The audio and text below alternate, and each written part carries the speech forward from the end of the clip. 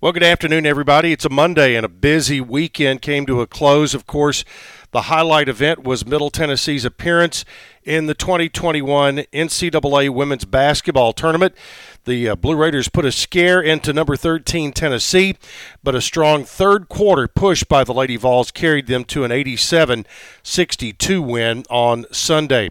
The teams were knotted 39 all at the half, and the Lady Raiders had visions of becoming the first number 14 seed to upset a number 3 in tournament history, but Tennessee had different plans coming out of the locker room. The Lady Vols used a 23-10 third quarter run to carry them to victory. Middle Tennessee was 0 of 4 with 2 turnovers on its first 6 possessions of the third quarter, while Tennessee on the flip side was 4 of 5 from the field and 2 of 2 from the free throw line on its first 6 possessions. That turned the game, and that sent Tennessee on to the victory. Just too much length, too much depth from Kelly Harper's team. It made the difference. But Anastasia Hayes capped off a remarkable junior campaign with a game-high 26 points, 5 assists, and 3 steals. Aislinn Hayes was also in double figures for the Lady Raiders with 15 points while adding 2 assists and a steal. She played all 40 minutes without a turnover.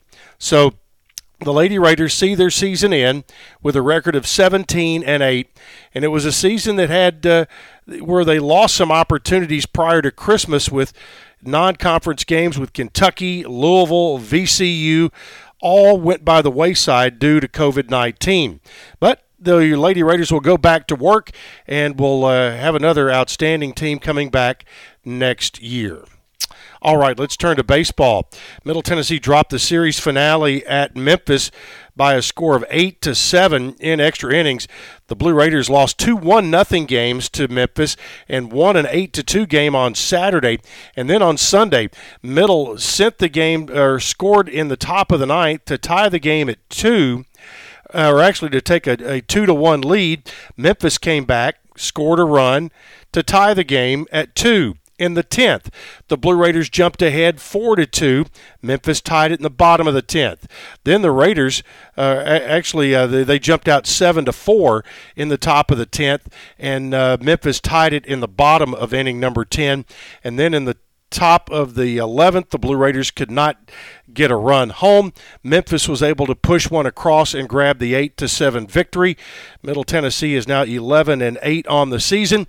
They will not have a midweek game now until early May. The Blue Raiders will begin conference play this weekend at UAB.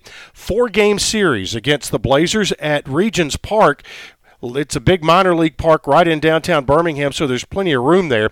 First game will be Friday at 5:30, doubleheader on Saturday, single game on Sunday. All right, let's talk about Lady Raiders softball.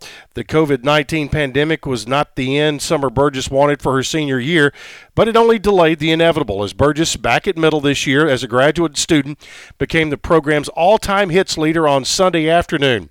The Blue Raiders knocked off Western Illinois by a score of 1-0, but it was in the Mercer game when Burgess singled in the infield in Middle's first turn at the dish for career hit number 244 and passing Precious Birdsong for the most hits ever in a Blue Raider career.